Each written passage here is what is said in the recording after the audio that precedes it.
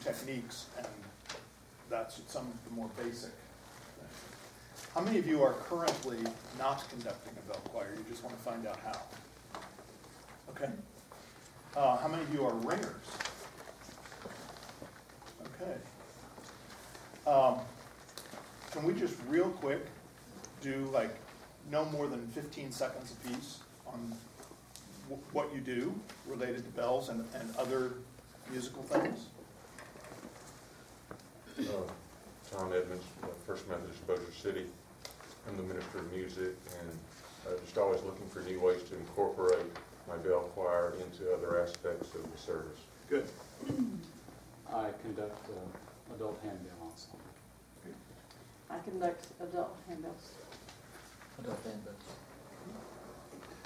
Doug Little from Montpelier, Vermont. I conduct and play in our handbell choir. We do have the heavy brass Schulmeyer bells, which have a very different tone, and it's difficult to find music because of the overtones. And it's something that sounds splendid on something like this is really weird on those bells. Yeah. And they're heavy, very heavy bells. I am a senior in the Baylor Church Music Program, and I've had one course on handbells. And I played for over 20 years, and I currently conduct adult, youth, and children's handbells, children's chime group. I'm an organist at First Methodist in Lancaster, Texas, and I developed the 3-octave choir chimes group. We don't have handbells. Okay. I'm a volunteer. I play in the adult bell choir, and I help with the children's. More power to you. I'm a ringer and do what my director asked me to do. Perfect. We need more of you. Yes. That could be questionable because I do know him. Sarah Stafford, Wilshire Baptist Church in Dallas, and the Associate Minister of Music direct the adult handbell choir and children, and we're trying to get the youth started back up. Okay. I'm Brenda White Scott. I'm from Central Baptist in Italy, and I try to ring the bells. Okay. Foster Summerlad, music director, Lake Highlands Presbyterian in Dallas. Just out of the mold. I just started the job this month. Wow. And yeah, I'm sinking. There's a sucker born every We're minute. building an adult handbell choir. Good. I'm Karen O'Neill from Carthage, Texas, and I am the director of Mathis College now. That goes hand in hand. I'm Billy Adams from Colonial Hill in Snyder, and I'm church organist, ring the bell. Okay. Jerry Spiegel from Colonial Hill in Snyder, and I play keyboard and ring bells. I'm Brady Kirkpatrick, Associate Minister of Music at Calwood in Houston. I started playing handbells when I was a 6th grader and first Corpus Christi years ago. And I direct the Calwood Handbell Choir. I'm Ellen Wilson from Salado, Texas. I taught handbells in Houston for 20 years before we moved to Salado, and that now I'm at First Baptist. Where were you in Houston? At Grace Presbyterian Church and Glenbrook Methodist. So were you there? No, yeah, that was after Hart left. Yes. Grace. Yeah. I'm Danny Cardisco. I'm director of music at Central Presbyterian Church in Chambersburg, Pennsylvania. And I have a adult, youth, and I just started a hand chime for kids. I'm Deborah Holland. I'm the director of music at Trinity United Church of Christ in Waynesboro, Pennsylvania. And I've been playing handbells since I was a teenager and have directed them for over 30 years. And that's enough. More than enough. Yeah. I'm Wayne Miller. I'm director of music in Cypress, Texas, and I direct the adult choir, orchestra, handbells, children's choir. My name is Nancy Bell. I have run handbells since junior high. Several years ago, I got to direct our handbells for 7 years until this wonderful person came into our lives, and now I get to ring. So. Excellent. Hi, I'm Brandon Foltz. I'm the Director of Music at First Pres in Conroe, Texas, just north of Houston. And I do the choir there, the Handbells, and I'm worship leader with the band. I'm Sarah Russell, and I'm the music director at Windy Presbyterian Church in Oklahoma, Washington. And we just purchased some hand chimes. I have been a handbell director both in Stuttgart, Germany, and Dosan, Korea, as well as at the Mathis Church in Oak Harbor. Just starting it. I'm Jackie Sue Stevenson, and I'm handbell coordinator at First Baptist Bryan. And I have been directing bells since for 27 years, and I'm a volunteer. Wow. I'm Vivian Guy from First Baptist in Longview, Texas, and I've run handbells since I was 13 years old, and I'm the director of the adult choir. I've directed youth handbell choirs as well as children and preschoolers in handbells, and also direct the senior adult choir and ladies ensemble. Who'd we miss? I'm Chuck Blanchard from Dallas. I'm the music director organist at Christ Lutheran Church in Highland Park, and let's see, I direct the choir, play the organ. We have a 3-octave handbell choir, and we have a 3-octave children's hand chime choir. Okay. So. Well, I'm Eric Mullering. I'm music director at Bentwood Trail Presbyterian. It's up in Dallas off of Preston Road. We've got a wonderful organ, a neat organist, and I direct the choir. We have a 3-octave set of Schulmerich bells and a semi-active group. I'm about to retire as a teacher after 25 years in public schools and 3 years in private schools, and I hate to proselytize, but I'm the new Schulmerich representative for Texas. Oh, good for you. So, welcome. Help me become a professional. Sounds like you're going to be putting a lot of miles on that car, too. Yes. Did we get all around? I guess. Oh, yes, sir. Doug Burton, First Baptist Church, Barnet. I'm the minister of music and education there, and I do handbells also. Okay. Well, quite a variety. It's really very interesting. Well, then I'll probably be telling many of you things you already know, especially in this first hour. But come to a table. We're going to just run through a whole bunch of techniques first. This was his. On the other side. That handout you have, you don't need to read from because it's exactly what's up here, but bigger. Bigger on the wall. As soon as it comes up. I've got something here somewhere. Yeah. Gloves? I'll take your gloves. I don't do these gloves have plastic outlets. I'll need 20. No, I mean, I can't ring a big bell. Certainly are not. This one looks too small. If you can find a...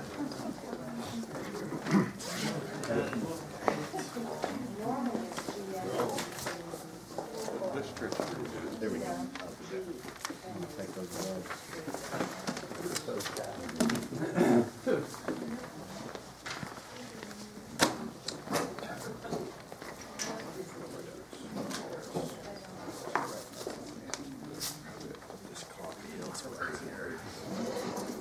You don't need a position. Eric, good to be here. Do you need a place, Doug? Come on in today. Yeah, slide in any place. You don't need to have two bells for this.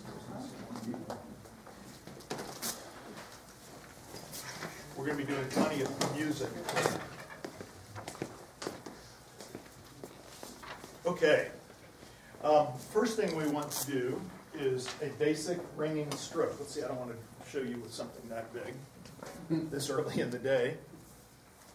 You probably know that the bells are supposed to be adjusted so they ring better one direction than the other.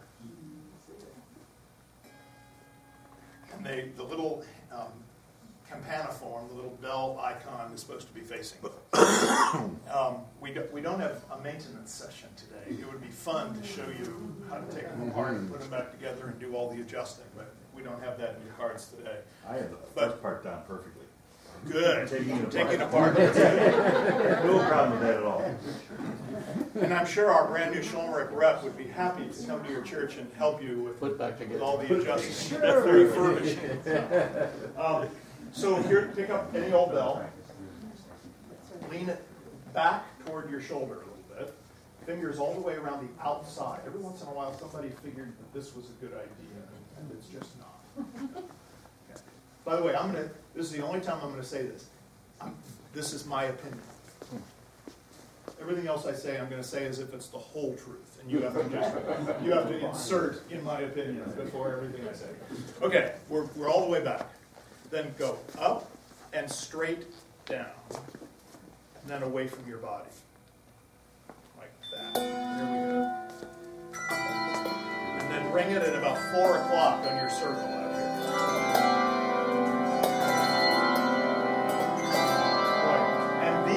We're mostly being told, I've been doing this so long that I've been through every fad that has ever been known to handbells. We're being told these days that the best thing to do is to ring it and keep it fairly vertical. And here's the reason that is being mostly taught today. Ring the bell down here by your waist and then take it up past your ear and see at what point it's the loudest. Get close to your ear so you can have a moment of real truth. Do it again.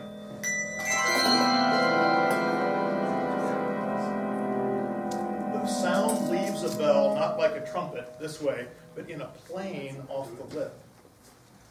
So if you ring it like this, the sound is going to the angels and the cloth, but not to the listener. Sometimes that's a good thing. If you have a whole note that you want to sound like an organ chord, you give them less of it at the beginning, and as it decays, more. So I actually, with a bell this big, I can make it crescendo. So if I do that slowly, it'll simply stay even. And you won't hear any decay. Most of the time, it's this. My wife teaches this by saying, she works with kids a lot, and she says, pretend that you have your best friend in a Ferris wheel car right here, and you don't want him to fall out, but right here you want to give him just a little thrill.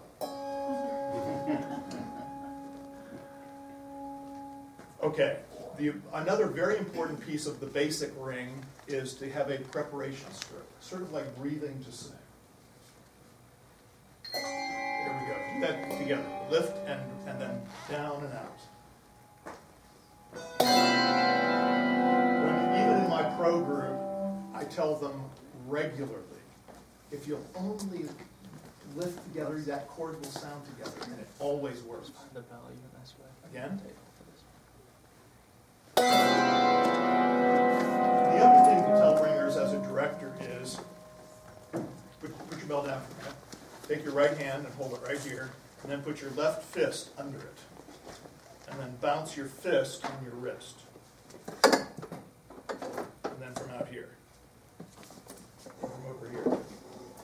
Now take your fist away and bounce at the same place. And out here. When I make that abrupt change of direction in the air with my hand, that's when you make vinyl touch metal. So you have to prepare, just like I'm not going to go in my conducting, I'm going to go. You have to do that with your bell too. So do it again and I'll conduct a chord and let's see what it sounds like. You play a bell and I'll do the conducting.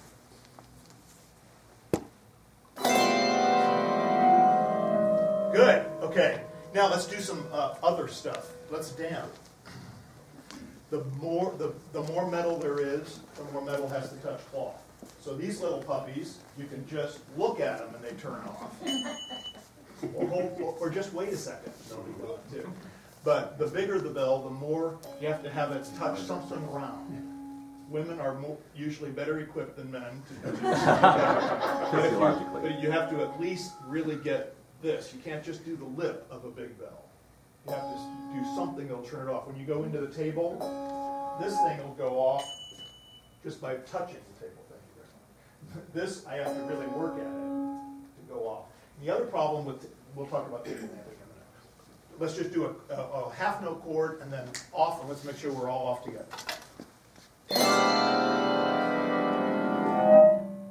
Almost, huh? Again. Yeah, good. Now, about table damping. The reason plucking and malleting on the table works so well is that the foam actually amplifies the bell sound before it cuts it off. That's why, would you do a table damp for us?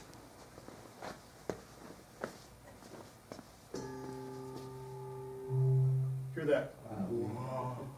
The vibration gets picked up by the foam, and it blooms a little before it disappears.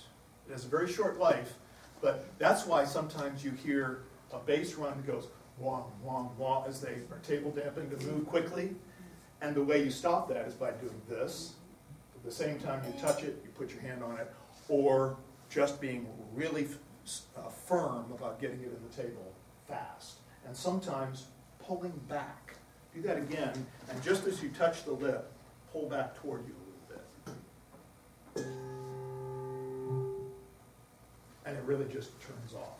But if you can ever avoid table damping, especially with big bells, it's a good idea. Okay, now we're just going to go through all of these things. There is a booklet that Handbell Musicians of America have now on their website as a free download. It used to cost $12. And it has all this stuff in it, plus descriptions of how to do them. Okay, a thumb damp, which really is a thumb ramp. We're doing a different kind of thing for thumb damping these days. But in a bell this size, you can just put your thumb on it. If you have gloves, as many of these, with plastic dots on the inside of the palm, you may have to put more than just that because it won't be a firm damp sound. Down here, put a thumb and a finger, or even a whole palm. Okay, let's do one of those. It's a stop sound. Oh. Yeah. Again. There shouldn't be any ring at all in the thumb damp. Somebody do it up here with a smaller bell. Yeah. See that? You have plastic. That's right. It's that. Okay, do it again. Right. Then a pluck. And this, they call it this because it sounds like pizzicato strings. You grab the clapper on the inside with your thumb at 12 o'clock and your fingers at 5 and 7 o'clock. And with it sitting on the table,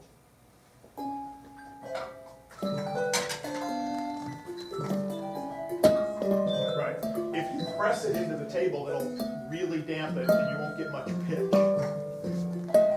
So just, there is a point, and it's a different point for everybody, where your thumb is too fat for the size of the bell to get in there.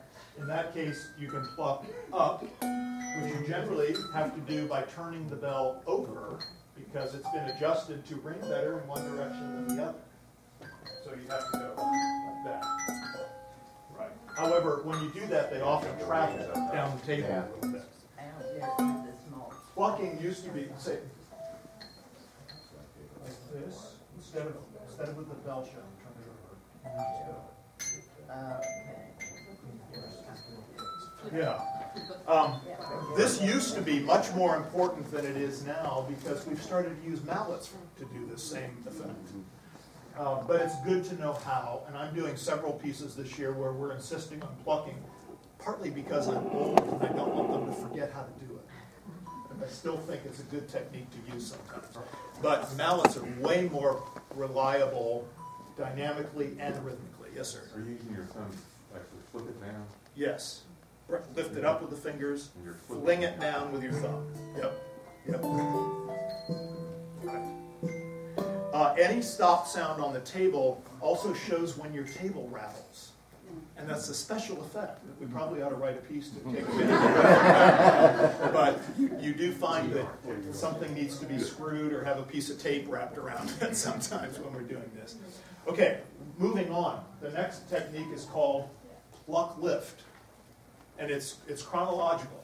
First you pluck it, and then you lift it. Lift it right away so that there's still a little bit of rung sound in it, but it starts with that little thud. Okay? So I'll do it once just so you know what you're looking for. And try it. It's a timing problem more than anything else.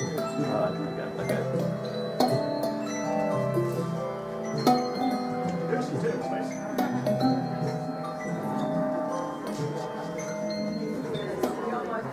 Okay? Almost at the same time. It's very quick.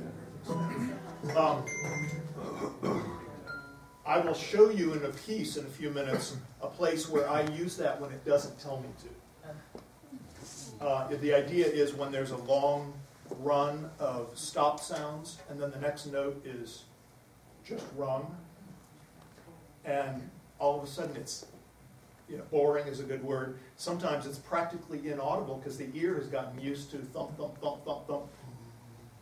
And so I do a pluck lift on the next note, or a mark lift, which we'll do in a second. Okay, the next one is ring touch. This is not a stopped sound, but we stop it quickly. It's how short a note can you play and turn it off quickly. So play close to your shoulder. Try to, just do it once. Even shorter. Right, now don't be early with it. That's the trick. Good. Now, do it without making an accent. So we're going to ring quarter, quarter, quarter, ring touch.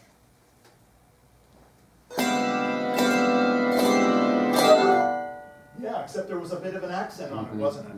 That it's not a dynamic marking. It's really just a staccato. This is handbell for staccato. Again. Yep. Good. Good. Oh, I was going to mention the thumb damp thing. Something we are seeing a lot these days, and it's mostly because Sonos in San Francisco has been going around the country telling people to do this. From about here up, things can be made to look really beautiful and still be damp. The first time I saw them do this, I thought, this piece is not supposed to be LV. Why are they doing that? And then I listened and said, oh, they're damping. How are they doing that? Well, the bells out here, they just touch it with their thumb, but keep the stroke going, and it looks like they're playing a whole note. I've started to use that a good bit with my groups now, because it looks pretty. Yeah. Okay, next. The next two are mallet issues. There are some mallets around. We'll have to share, I think. I'm thrilled that so many of us are here. We weren't set up for it, but it's great that we'll have to share a little bit. Do you see the difference between these two? This one has a staccato dot, which means it's going to be a short note. This one doesn't, so hold the bell in the air, and we're going to hit it with a mallet. But first, let me say this. Look inside your bell, and look how far from the lip the clapper strikes the metal. That's what the engineers have designed it to, that's where the engineers have designed it to sound best. So on the outside of the casting, hit it in that same spot.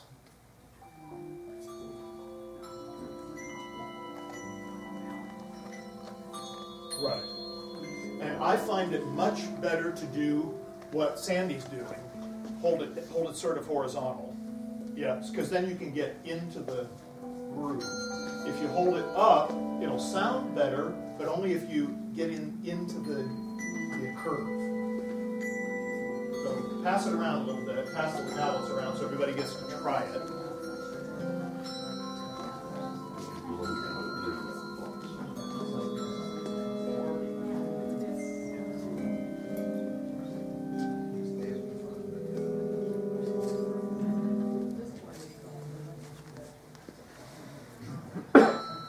Okay, now with the bells on the table, hit it at that same spot. On the strike coil. Right, now on the table. And that's the one with the dot. And sometimes if a whole section is that, they'll show that symbol for a bar and then say simile. Just keep on. Now, something interesting about the one in the air, Of course, you can play, 4 or 5 bells if you can figure out how to hang them and hold them and so on, and do this. That symbol implies LV. So unless you're told to, you don't turn anything off while that symbol is in use. Okay? Okay, moving on. Martellato. This is where the bell is struck into the pad. What we never tell middle schoolers is martellato means hammered. And 12-year-olds do not need that information. It just doesn't have to be hard. Again, it's not a dynamic marking. Just straight down like this. If you do this, you're in danger of breaking either the casting or the handle. So just go almost straight in.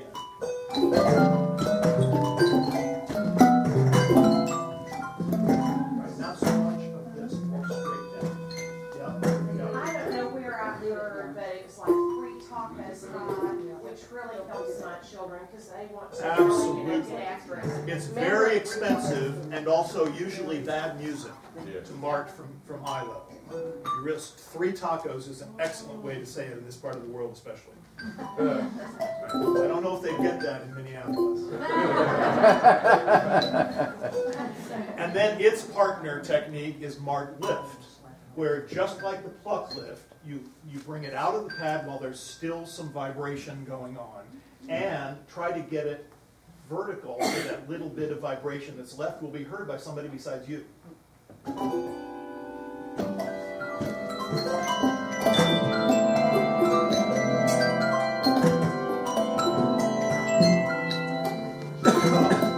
This technique was invented by a group from Tokyo called the Glee Handbell Ringers, and they called it echo ringing.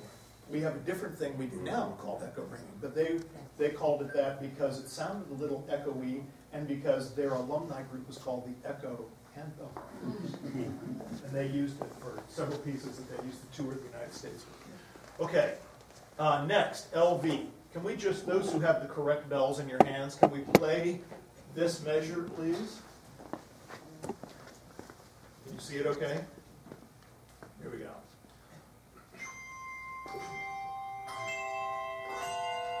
Again.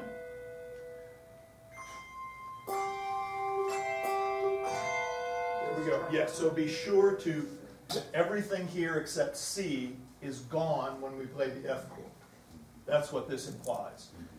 Now, if we didn't have this C repeated, it would just be, it would sound as if it were a dotted half note.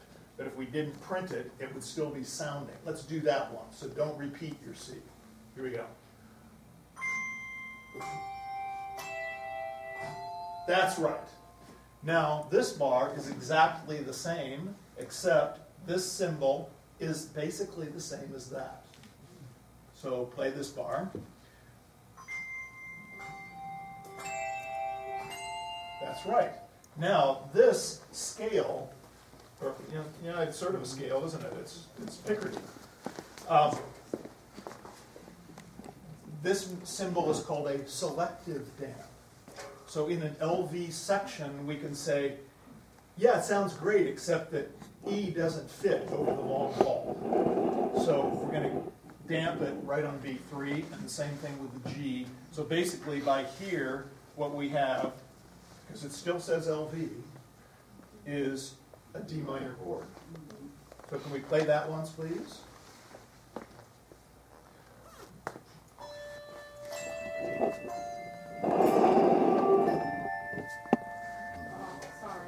Again?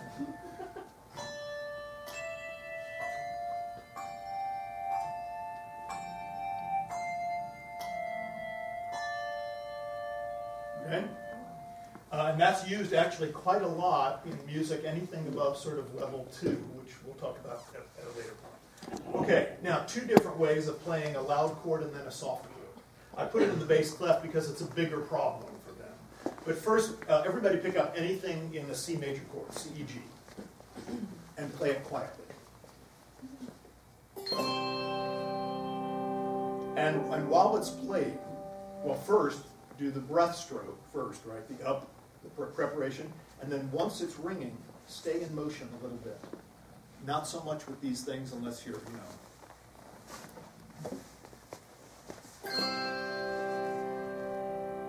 Okay, now we're going to play a whole note piano and then a whole note forte. Do not damp in between.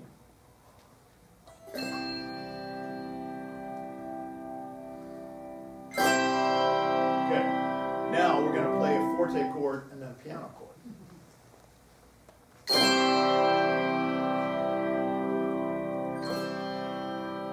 Yeah, that could have been quieter, couldn't it? The piano again, forte.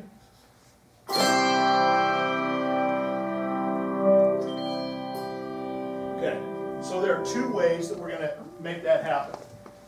As we said earlier, these guys are likely to self-diminuendo just by their quicker decay than that is. This is called a controlled diminuendo. Who knows how to do that? Nope. Yep, with your other hand, just bring your hand right up along the bottom.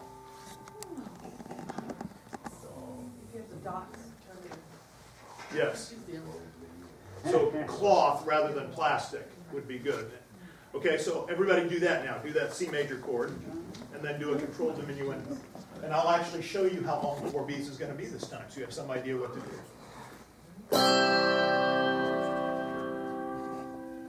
Well, that wasn't a diminuendo. That was gone. Let's see if we can make it last a little longer than that. Use your ear.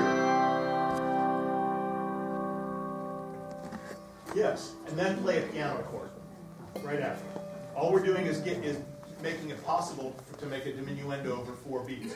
You may not have to do any of that in order to make this balance with you. Here we go again. Listen to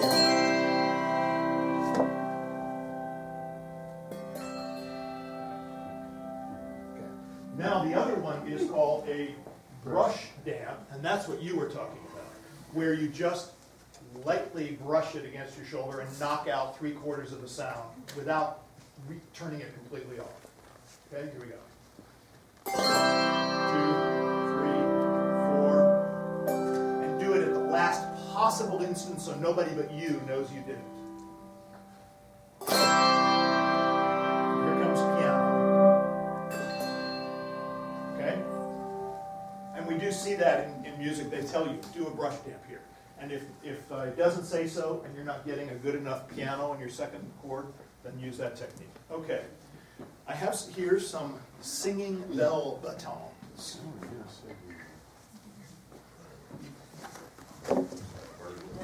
We'll spread them around so people get to experience it. It really only works up to about here. So is it important to have these special kind? I just use lummy sticks. Yep, people use all kinds of different things. These, yes, these are just 1-inch dowels. They belong to Baylor. We use 2 different sizes. We use also I think it's a 1/2 inch, and then this size for the smaller bells. The smaller ones work better. And then this stuff you can make your own, but you can also buy them from people who will take the time, because it's kind of annoying to make them yourself. But you buy the stuff at Home Depot that comes in a can that looks like a tennis ball can, and it's what you dip pliers in to make the handles plastic covered. And you just take it down as far as you want, and take it out and let it dry, and do it again, and let it dry, and do it again until you get it thick enough. These probably could have been thicker because, as you can see, they're kind of wearing. Some people make the sound just fine with bare wood. We make them start a lot faster. Sometimes, at the beginning of a piece, you say, "Go," and then you go out for a cup of coffee before you get any sound.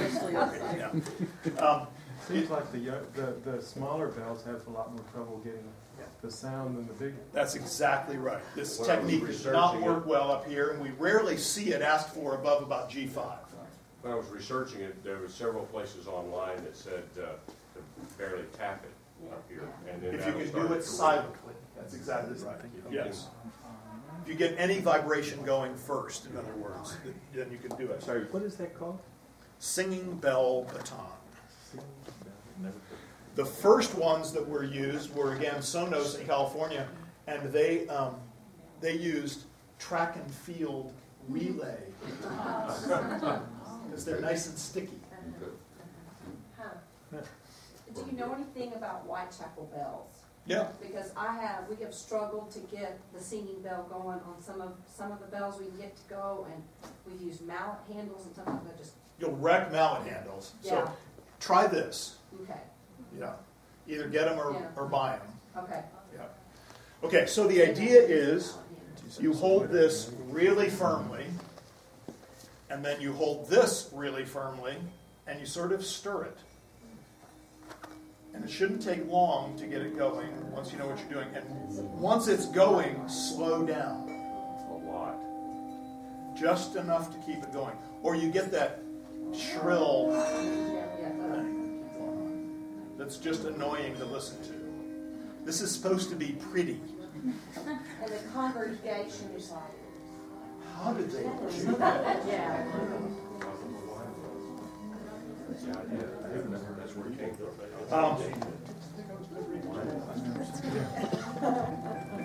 If you're here in the next hour when we talk about bells in worship, remind me to talk about using that in worship, outside of a piece of repertoire. Okay, try it if you haven't before. And ask, try holding it this way. Get it stronger. Oh, I'm sure. Exactly. That makes a difference because it starts really.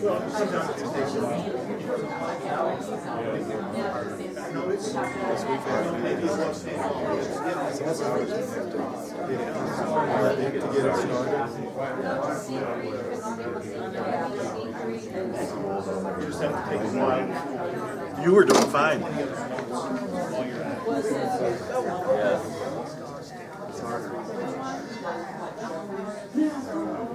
You know, I don't know if they do. It's just a dowel. I'll put some up on the board. It's just a, I can hear you. Any questions about that before we go on? Okay. I want to use it now this way. Can I just steal the ones that I put up here? Thank you.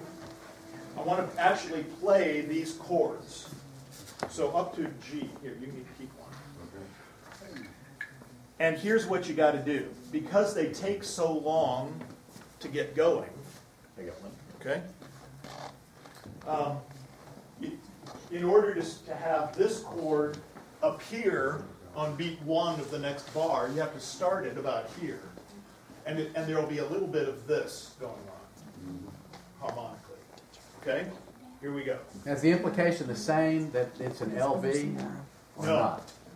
No. So you're going to damp or stop the sound on the first measure one? Yes. Anything except for the C, this one has to be, this has to be gone. But start it here.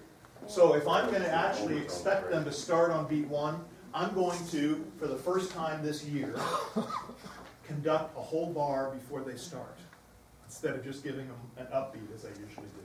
Because you need to start humming by about 2 beats before in order to be there by beat 1. So here we go. 1, 2, 3, 4.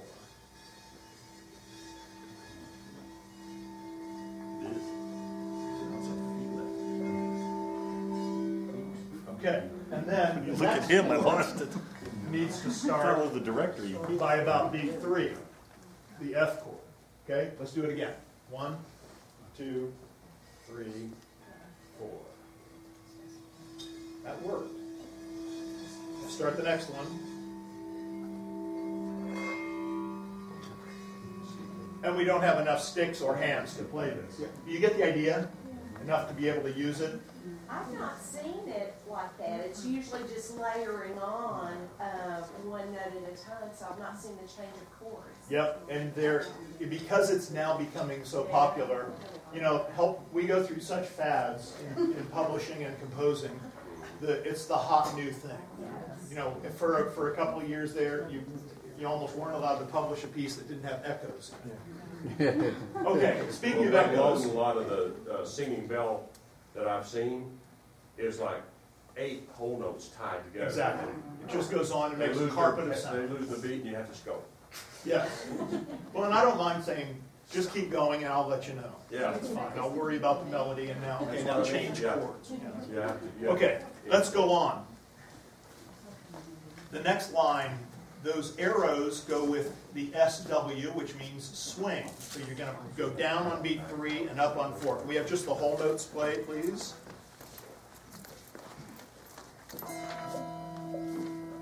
I think it's A and E, isn't it? It's bass clef. Yeah, we got it. Okay. 1, 2, and down and up. And 1, 2, and down. Okay, now here's what happens with the swing. 3 things occur. The first one is obvious. It goes below the level of the table, usually, so it's going to get quieter and louder because of that. The second thing is because of the plane of the lip, you're going to be having less of it, but then when it's down, the plane's going out again, but the bell's down here. And the third thing is, it gives a little bit, you remember high school physics, of a Doppler effect. The pitch gets higher and lower, higher and lower. So it also changes, it bends the pitch a little bit. Okay, let's go on. Tower swings, yes, we stopped using that. I actually saw once when it was still called a tower swing, and you were intended to do this. Oh. And it was at a festival that was in a cathedral. Oh. And the stone wall right there, and this kid went crash. They bought a new bell right after. Okay, now the next part. Yes, ma'am. Okay, so how far are you saying to go back? Because the last workshop I went to said, don't bring it down, there's the clanging danger. And we were just told to bring it about to here with the elbow up. It depends totally on the sound you want and your physical setup. I've got 2 people right here when we play in the sanctuary who can't do that because the pulpit's right there. And it would be, that technique has not yet been approved for general use. You can remove the pulpit. But I've also seen where you have no room at all and they just do this. Or they can't go anyplace, just basically tilt and big bells. And there's a piece that my bass ringers and my pro group are doing right now where instead of going down, they're going back.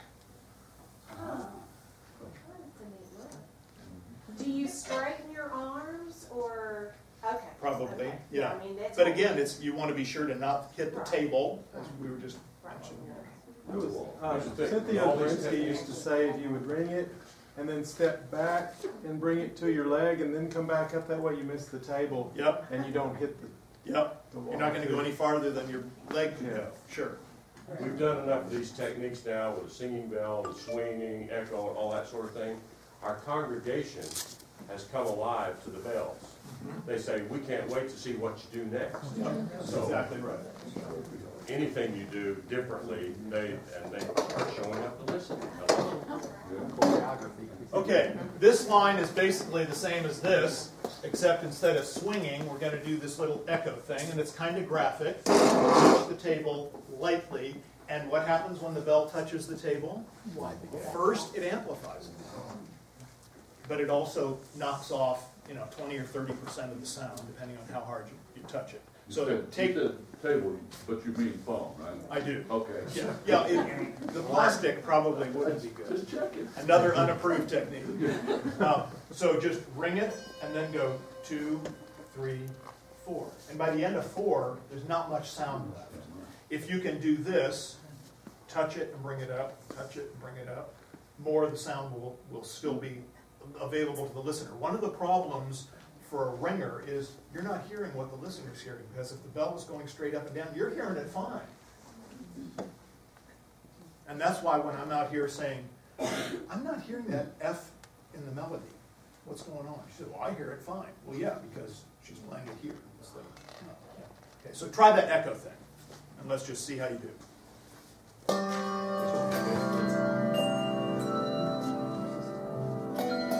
Close to the table, so you don't have to move very far. Right, that's another one that doesn't work so well with less mass of that. Yeah. So you said turn it more so that you can hear it out there? Sometimes you might want to do that. Yeah. As a director, use your ear. Don't let the ringers make that decision. Yeah. So just the whole note is doing the tapping? Correct. This symbol means that the long note is doing it. It has nothing to do with these guys. Exactly. Oh. Yeah, it's only the people who are available, really. This isn't available to that effect. Okay. These two go together for my little exercise purpose. This is something that, again, was very popular for a short time, thank goodness. But we do still see it sometimes, and on a really cute piece. It's a very cute way to end. Table, land, dance. Right. Ring the bell and then go. And leave it standing up. Try it. Ring it. And then down on the table. And it'd be really good to land together and on a piece of cloth. Here we go. I'll give you a whole note. 1, 2, 3, 4. Okay. Now shake, and then on beat 4, stop shaking and make the motion.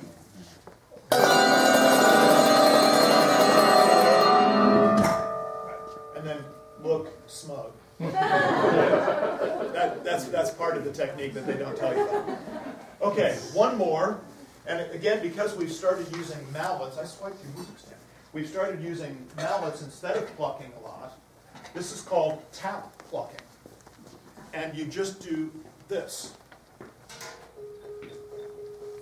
with your thumb on the clapper for a bunch of repeated notes. Right.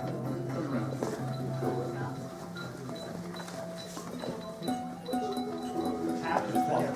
TPL. Again, on the strike point. Right.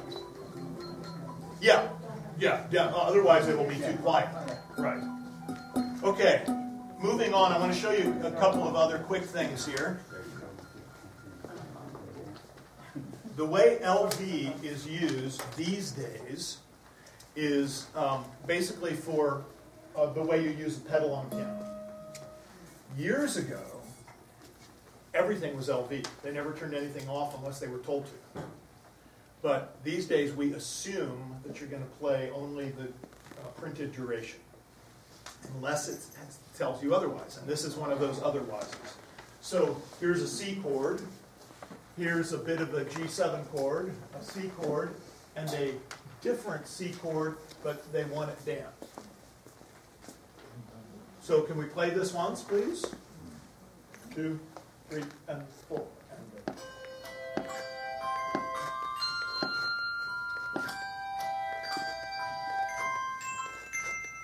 Okay, now the next one is an interesting, and right now, archaic, but I think it's a wonderful marking if you tell people how to do it. Anybody tell what that means? That vibrate until harmony changes. Until harmony changes. So damped by ear. You can hear when these bells start joining the LV that this no longer fits. So you get rid of it. And then here, this no longer fits, so you get rid of it, but this could be a whole bar. I use this a lot, until the point where my 2 adult groups play LV sometimes when the music doesn't say so, if it looks like that would be a cool thing to do. Until I told otherwise. Okay? Okay. This is a marking we see a good bit. If you have these higher bells, double the up stem notes or double the melody, which may be different because there may be 3 notes on this up stem, but the top one is the melody or something. Generally, it's a melody we know when they tell you to do that. Or you, by the time it happens 2/3 of the way through the piece, you know the melody by now. Okay, now I have a few examples that I just want to go through real quick. How's our time? Good grief. Okay. This one is from a piece by Sandra Ethan called Psalm 52, and it's with narration. That's why there's a little. Yeah. It's an amazing brand new piece. It's coming out from AGHR this fall. And what I wanted you to see here is that this LV doesn't apply to that. It's just for the accompaniment. And it's still LV since there, but then a new LV cancels that. And this means that voice leading line means that that E is intended to be part of this, but because in handbells we decided about 30 years ago to always have C5 be in the bass clef. So this person doesn't have to keep watching the treble clef to find their note. And we're going to get to that in just a second too. But because of that, we use voice leading lines to say that note is intended to be part of this LV. And then here again, that melody line is damped, while this is LV. So if the LV were up above the treble staff, then that would just be the treble. Or equidistant in between, then it would apply to everybody, right.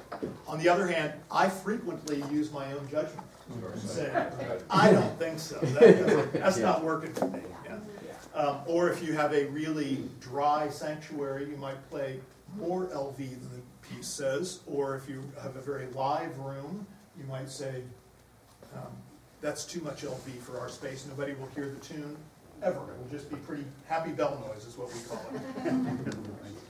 it. Okay, this I wanted to show you because of the various techniques that are all happening at the same time.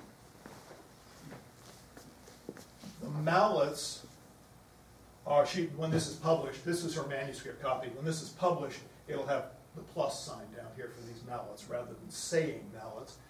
But it's the down stem notes. All the notes on the stem that have the articulation symbol, whatever it is, use that, where this doesn't. So this da-da-da-da-da-da is all LV, and that keeps going, but adds an octave higher, while this starts going bump, bump, bump, bump, bump, bump, bump, bump. I have a question. Yes, sir.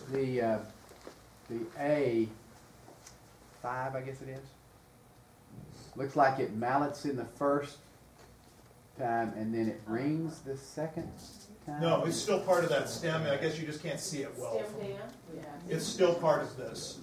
Okay, it looks like it's attached to the stem down. No. I mean, yeah, the stem up instead of the stem down. Yeah, yeah. But sometimes that does happen. It does sometimes happen, and again, a mallet is a really handy thing because you can do this, ring, and put it back down. If you were plucking, you'd have to then grab the bell. Or you call the editor and say, which one is that? Or just decide. Or just mallet everything. Or it doesn't matter. Just pick one and do it. Pick one and go with it. Can I have Binky's home phone number, please? Yeah, exactly. That's right. Okay. And we all know, I suppose, that these diamond-shaped note heads imply chimes. As a solo instrument. Dale Wood tried years ago to get us as an industry to accept the notion of using diamond-shaped notes to show the melody. And I kept telling him, you are underrating handbell directors. They can't figure that out. Really? They can't figure out where the melody is. Just put a note in saying, please emphasize the melody. But there are people who thought that was a really cool idea. And there's one publisher now who's putting these notes in red. You really don't miss them, the chime notes. Yeah. Okay. Oh, wow. I got a couple more quick things to show you. What is this? This is a very cool piece by Michael Glasgow for bell tree, where you've got like 30 bells on a rack, and one person's playing that with mallets. And that's the top line, and then the choir's playing this. But something Michael is pushing for these days, and he is a very influential person because he talks well, and he's very smart, saying, okay, there are times when I find it easier to not always have C in the bass clef and D in the treble clef. So right now, he's showing things in both clefs so that we can see that. And hoping that someday we'll get to the point where we don't have to do this, but just read that. And, you know, let somebody circle their notes.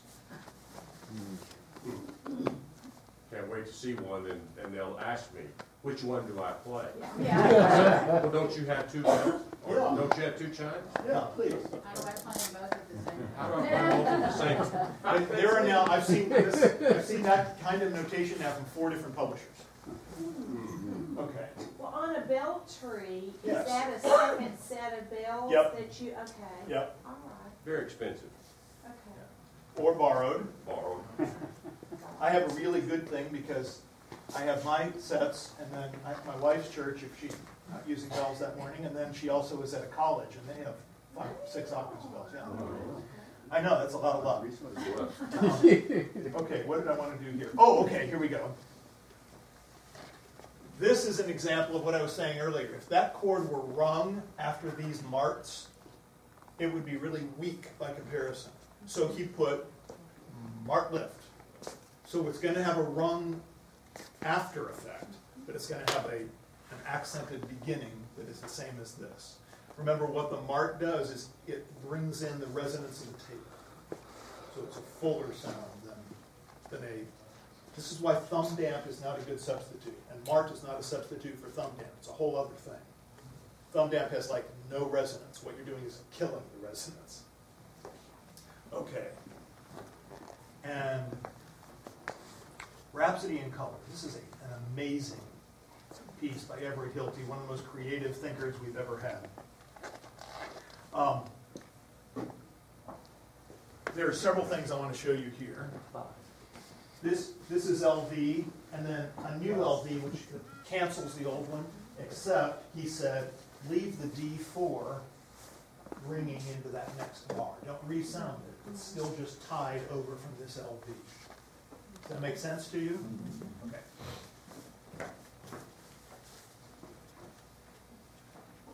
This is about singing bells. RSB means ring it, and then Sing it. then start to stir. So that it really will start on beat 1. And that's another marking that is now becoming used quite a bit. And then, instead of showing that whole note forever, yeah, right. And then the bell tree plays these 6 bells and just says, at random through measure 29. Just give a little halo of sound, which we're going to be doing quite a lot of in the next hour. Let's see what... Oh, this is something that I never saw again, but it's an amazing effect. It's a little bit acrobatic. What he says here is, ring the half notes and mart the quarter notes. So it's all these half steps and whole steps being rung and marted at the same time. Like Grace? Like a little bit of an appoggiatura, except it happens at the same time, theoretically. So try that once. Mart those notes. Mart anything with your left hand. Let's keep it simple. Everybody do this. Get 2 bells. Mart something with your left hand. Ready? Together. Again? Yeah, do make sure you have a clear path to the table. Here we go. You're my guest. Okay, now ring your right hand. Don't mark, just the ring. Okay, now let's see if you can do them together. The mart is going to want to be early, so pay attention to how your body works.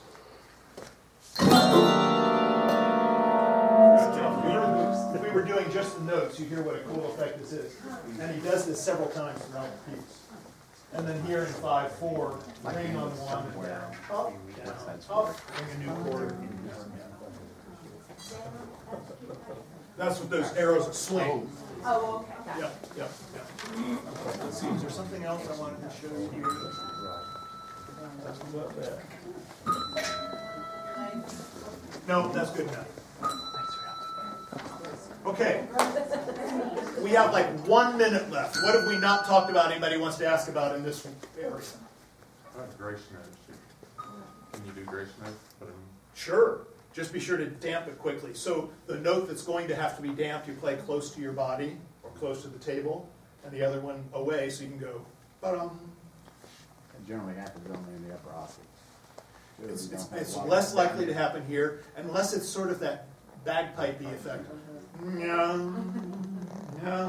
which happens in some pieces. Yes, sir? Shaking techniques, anything on that? Yeah.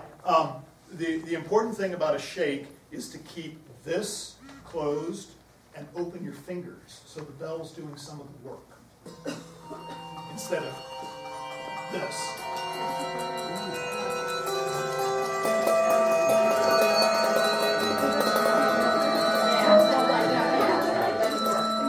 What else? I'm shaking. You have people that have to shake with their left dominant hand. Is there any, other than trying to loosen it up, is there No. anybody discovered any way to? I haven't. I do have people for whom that's an issue, but I haven't figured out what to do about it. I'd love a physical therapist to come to my work and tell us how to make that work.